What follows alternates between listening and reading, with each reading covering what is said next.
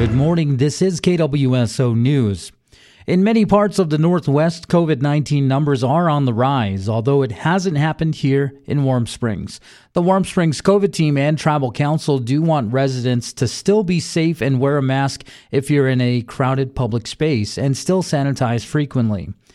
Dr. John Stuckey is a family physician and the current clinical director at the Warm Springs Health and Wellness Center. He explains the Test to Treat program for COVID-19. The Test to Treat program is a national program to provide treatment for people with mild to moderate COVID-19 who are at risk for developing severe disease. The Test to Treat program is based on early testing for COVID-19. For those who test positive and are at risk for developing severe complications, it provides fast and easy access to antiviral medication treatments. The people who are at high risk for complications are people who are over 50, people who are immunosuppressed, and people who have other health conditions such as heart disease, cancer, or diabetes. Early testing and treatment for COVID-19 can mean the difference between a hospital stay and at-home treatment with life-saving medications. This is why it is important to test as soon as possible if you show signs of COVID-19.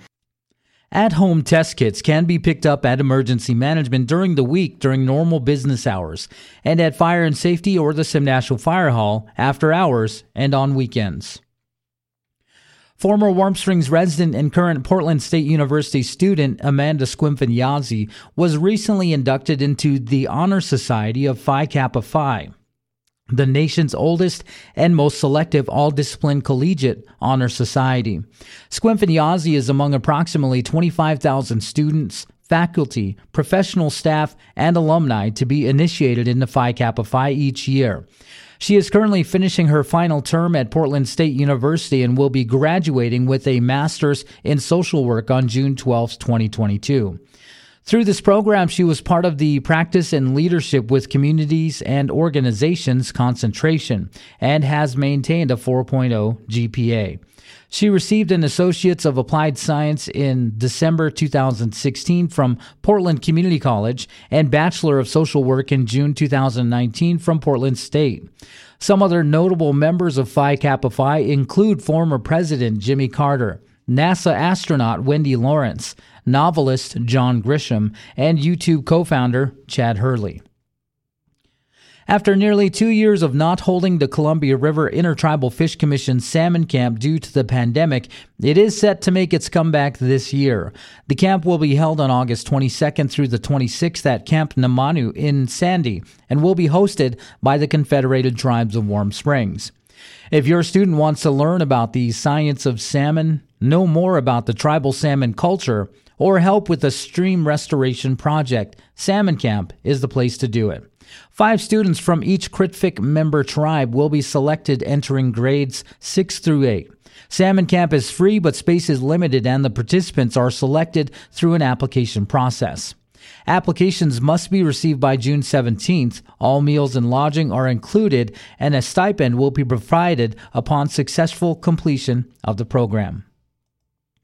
The National Indian Education Association, NIEA, will be holding its 53rd Annual Convention and Trade Show in Oklahoma City, Oklahoma from October 5th through the 8th, 2022. The Jefferson County 509J School District will be sponsoring up to 4 students to attend this year's NIEA conference, and those students must be in grades 10th, 11th, or 12th during the 22 to 23 school year to apply. The theme of this year's convention will be Education Sovereignty, Our Choice, and this convention brings together partners, stakeholders, tribal leaders, educators, teachers, parents, and community members to impact the future of Native education.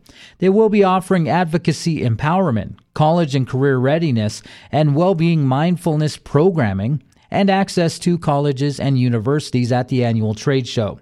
Students' applications are due by this Friday, May 27th. And now in local sports, the Warm Springs Nation Little League had 3 games on the schedule yesterday. Minor softball hosted the Jefferson County Rockies, and they fell in a close game 15-14. The The junior softball team was on the road to Crook County and won their close game 15-14. And the junior baseball Springers hosted the Jefferson County Dodgers yesterday.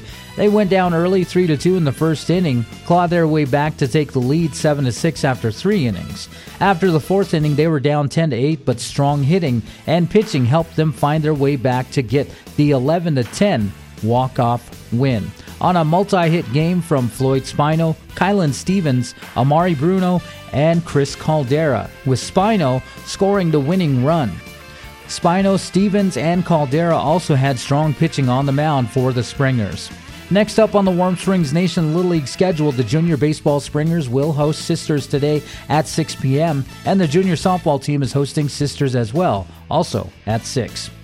In Madras High School sports, the Buff boys were on the road yesterday to take on number 1 seed Banks in 4A playoff action and unfortunately came home with a 5-0 loss. Banks pitcher Charlie White threw 7 innings, allowing only 3 hits, 1 walk, and 0 runs while striking out 5 batters. Madras pitcher Aiden Holcomb was on the mound for the Buffs and gave up 9 hits, 2 walks, and 5 runs while striking out 3 batters. Congratulations to the Buff boys for their great season. That's your news and sports. Reporting for KWSO News, I'm Duncan Bruno.